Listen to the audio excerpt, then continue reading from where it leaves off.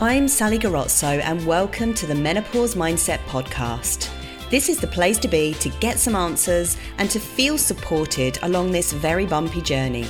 It's my mission to help perimenopausal women go from feeling anxious, alone and confused to feeling positive, informed and connected. So even though you might be at your wit's end right now, your menopause has the power to be so transformative that it can actually turn out to be one of the best times in your life.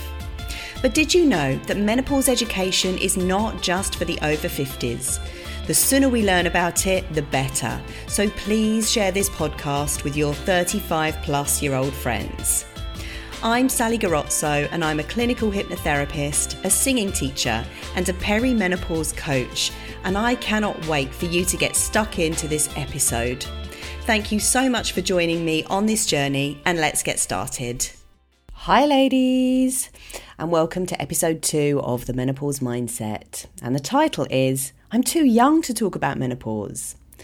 So, people often wonder why I'm talking about menopause if I haven't actually been through it. And it's because it's all to do with the perimenopause. The perimenopause is probably the most important time. It's the time leading up to the menopause. And you know what? You are never too young to talk about and learn about the menopause, because when it happens for you, and it will happen for you, you will be so much more prepared. If you know what's coming, you won't start freaking out about the anxiety. You won't start freaking out about the hot flushes or the dizzy spells or the moods or the weird periods or, whatever symptom you've got. You'll think to yourself, oh, this could be the onset of perimenopause. Maybe I'll just go to my doctor and say, is there anything you can do? I think I'm in perimenopause. So there was a survey done in 2018 called the Body Logic Survey, and you can have a look at this online. It was quite a big study, but the basic conclusion was that the more you know about your symptoms, the less of a negative impact they have on you. So this is really, really important to know, because, the more you arm yourself with education and knowledge, the less of a negative impact it's going to have on every area of your life, your sleep, your relationships, and all of those important things. When we're at school, we're not educated, or certainly I wasn't educated about the menopause. It was just something that might have been mentioned. Eventually these periods will stop and that's it. And it was kind of like, yay, eventually they will stop. So that's good. But nobody ever taught us about the psychological effect, the physical effect, the relational effect, the financial effect of menopause. And really, ladies, we need educating about this right from an early age. We should be taught about this stuff in schools, really, in a way that's not frightening, that really just prepares girls and boys as well, because let's face it, boys need to understand what's going on with their partners. We need to be talking about this early on. So the question is, why aren't we talking about this earlier on? Why aren't we being taught this in schools? And maybe the answer is that perhaps teachers and educators just don't think it's relevant at that age. And, maybe they've got a point. But at some point, women do need to learn about the menopause and the perimenopause and everything that it comes with. And in an age where women are starting to rise up and take control of their lives, it's important that they learn about their health and what is affecting their lives on a daily basis. Because hormone changes, hormone fluctuations massively affect our mood, our ability to relate to one another, our ability to be energized, our ability to be confident, to go out in the world, to be more visible. And so menopause massively affects everything. And perhaps the most important question is not why haven't we been educated, but what can we do now to educate ourselves as to what's going to happen to us in the future. So education is definitely key, but it's also about feeling supported. It's about feeling like you are not the only one going through all of this. So I would be really interested to hear from you, our listeners, to ask you, what has been your experience with menopause education? Have you had any? Have you paid for it? Who have you learnt it from? Why is it important to you? Is it something that you've thought about up until now? let us know. Drop me an email, info@sallygarozzo.com, and let's hear what you've got to say, because it's so important that we hear everybody, and I'll be more than happy to read out your comments on the next episode. So I want to talk about for a moment, what is the perimenopause? So the actual menopause happens in a split second. So let me explain. You are postmenopausal when you haven't had a period for 12 whole months. So in that moment, when you haven't had a period for 12 months, you are having your menopause, and then you are postmenopausal. So in that respect, you are perimenopausal. Peri just means near in Greek. So you are perimenopausal in the years leading up to your menopause. For some women, perimenopause and all of the symptoms around it literally lasts 6 months, and then that's it. For some women, it's longer. For some women, it's 4 years. For some women, it's 7 years. For some women, it's 10 years. And in some cases, 15 years. So for me personally, I believe I started my perimenopause around about age 37. So that would mean that I have been in perimenopause for about 7 years. But there's no hard and fast rule with kind of determining if you're in perimenopause or not, because the symptoms are so changeable, and I want to get an expert on to really dive deep into this. But a good indication of whether or what age you might head into menopause is to ask your mum what age she went into menopause. So my mother went in at 52. So it just gives you a good indication.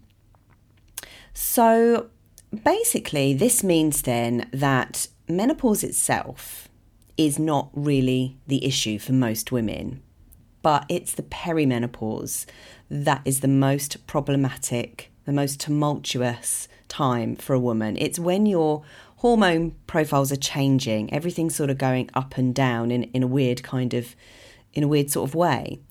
Plus, there are so many kind of life stressors and things going on around perimenopause that tends to make it worse. So maybe you've got kids, maybe they're young kids, maybe they're teenagers, and maybe that's quite stressful. And perhaps you've got ailing parents as well, or a husband that isn't quite pulling his weight around the house, and perhaps you're dealing with loads of work too. Maybe you're trying to go up the career ladder or start your own business. And this makes a lot of women around this age feel like they are the meat in the sandwich. They're under pressure from both sides, under pressure from children, and on the other side, under pressure with ailing parents. And then in the middle, they feel compressed by perhaps a job or a relational issue. And it could be as well that you don't have children. Like me, I don't have children, and it has been definitely a sticking point. I'm not going to say that it's ruled my life. I've not been one of those people who have really, really badly wanted children, but it hasn't happened for me. And occasionally I feel sad about that. That's not to say that it can't happen, because you still can get pregnant during perimenopause. Definitely something to watch out for. No surprises if you don't want them. So there is a lot of stress going on at perimenopause, and we know that stress makes menopausal symptoms much, much worse. So when I get to talking about what to do about symptoms, reducing your stress levels has a massive part to play. So when you become postmenopausal, your symptoms might settle a bit more. They might not, but they might do. And eventually they do, because we get used to not having that level of estrogen in our bodies, and it becomes familiar. And the mind loves what is familiar, and it rejects what is unfamiliar. This is another reason why perimenopause is so tumultuous, because the sensations of hormone fluctuations are really unfamiliar. It's all new to us, so we can freak out about it.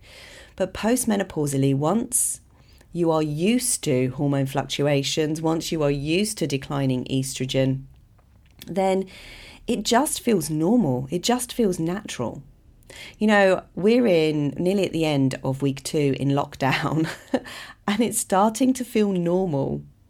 So habits and sensations and circumstances, once they've been in your life for a certain amount of time, usually around about 3 weeks, they start feeling normal. We can actually get used to the feeling of constant anxiety. That's why a lot of people just have no idea that they have stress in their lives, because they're so used to the feeling of stress, and they sort of bury it under the carpet, under the rug. They brush it under the rug, and can often be in denial for many years that they even have stress and that it's even an issue for them. What tends to happen is, with people who've been undergoing a lot of stress and not realising it, is that they will end up with some kind of physical ailment, whether an autoimmune issue or something like that, as a result of the compounded stress in their lives. So the body never lies. The body knows you're under stress, even if the mind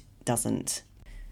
So in order to get through this perimenopause, this menopause and postmenopause, if we're experiencing some difficulties, we really do need to get serious about making some lifestyle changes in order to protect against this degeneration and against this aging. And the reason I say that is because successful menopause is really about successful aging.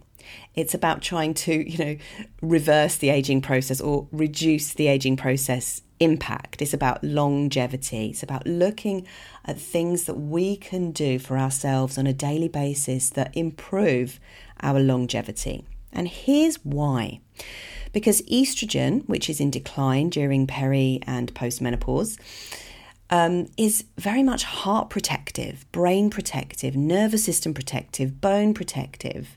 So if it's not there naturally, you need to really make sure that you are living well, so that you're giving your body the best chance of supporting you through this time. What we're really looking at here is creating and generating healthy organs, healthy tissue, healthy circulation, a healthy nervous system, health deep down in your cells, so that your body can be adaptive and resilient.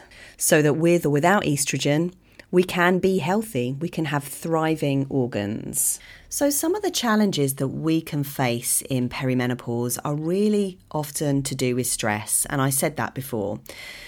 So between the ages of 40 and 50, your cortisol levels are designed to go up anyway, because your body thinks that you're dealing with children, and even if you're not dealing with children, your body thinks you are. So the higher alert you need to be in this sense.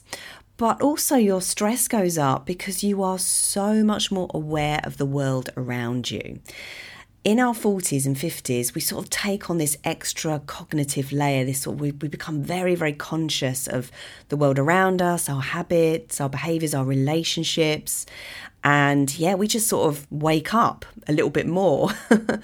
And I think this is because we have a lot of life behind us and we've had a lot of experiences, and some of those experiences might have been traumatic. And so whenever we have something traumatic that's happened to us, the body and mind go on high alert to make sure that we never put ourselves in that position again. So we get more defensive the older we get more guarded, our armour goes up. And these sorts of things that are happening to us can really affect our sleep and affect our stress levels.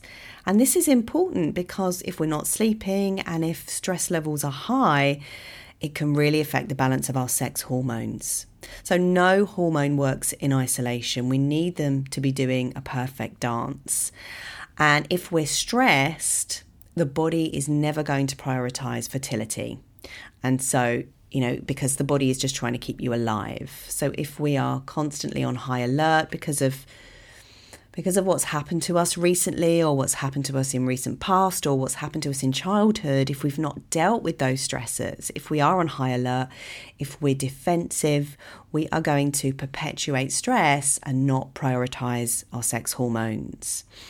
So this is why reducing stress at menopause really helps us to sort of elongate our estrogenic life and helps us to feel better. And the other thing about stress as well, which makes things worse, is we often reach for external things to help us self-medicate, like wine, like crisps, like sugar, like sex, like work, whatever your drug of choice may be. And often if we are reaching for these sugary things, we can end up creating insulin resistance, which then leads to further stress in the body, which then also affects your thyroid and slows down your metabolism, hence the weight gain during menopause. So you can end up with a cascade of symptoms, basically with stress at the centre. So the clue about menopause is really in the word pause. It's a pause. It's a change. It's a transition. It's not a disease. It's a transition that can have lots of symptoms, but it's about how we address those symptoms. And because menopause is a journey, we have an opportunity. It's a wonderful opportunity to do some clearing out, clearing the clutter, clearing the closet, and doing a bit of life laundry. And because stress is at the centre, there are so many things that are in our control. Maybe we don't realise they are in our control. Certainly our mindset is in our control. Our perspective is in control. There are things that we can control. There are certainly some things we can't control. We can't control the way people think about us. We can't control the weather. We can't control what's going on with the coronavirus at the moment. But we can control what we put in our mouths. We can control what exercise we do. We can control our responses. We can control what information we digest. We can control our choices, how we speak to ourselves mentally. We can control the language that we use in our minds, the pictures that we have in our minds. And we can control how we sleep as well. And actually learning how to sleep better in menopause is one of the biggest and best things that you can do for yourself. Learning better eating hygiene. What is it that you need to do to improve your eating, improve your sleep? Could you have a look at maybe minimizing your alcohol intake, your gluten intake, your dairy intake, your sugar intake? How can you exercise? Obviously, it's nice to go outdoors and exercise and, because that's one of the only things that we can do at the moment. I'm seeing a massive uptake in joggers outside my front window. So getting outdoors and exercising, strength training is a huge part of having a better menopause as well. And I am going to be talking about that a bit more. But stress management as well is key here. So looking at things like breathing exercises, yoga, meditation, mindset and relaxation. And also looking at herbs and supplements. I must admit I am not a specialist in this. I will bring somebody else in to talk about this. I know a little bit, but not loads. And it's always better to talk to somebody that knows a little bit more. So those are some of the things that we can control in our menopause. And if we address these things, then we are going to have a better transition. We're going to have a healthier transition. Our menopause won't affect us as negatively. Because here's the thing, if we don't support our lifestyle when going through menopause, our risk of degenerative diseases does go up. And I'm not saying this to scare you. I'm saying this because it's so important to be aware of what we can do to prevent certain degenerative diseases like osteoporosis, heart attack, stroke, dementia, Alzheimer's, pelvic organ prolapse, and things like that. Because if we don't address our lifestyle, these things can become really bad. They can become serious. We don't want to end up with diabetes. We don't want to end up with heart disease and stroke. So because there's so much that we can do, it's about thinking about what we can do as soon as possible. And that's why it's so important just to start now. If you're hearing this information for the first time, don't delay. Just start now.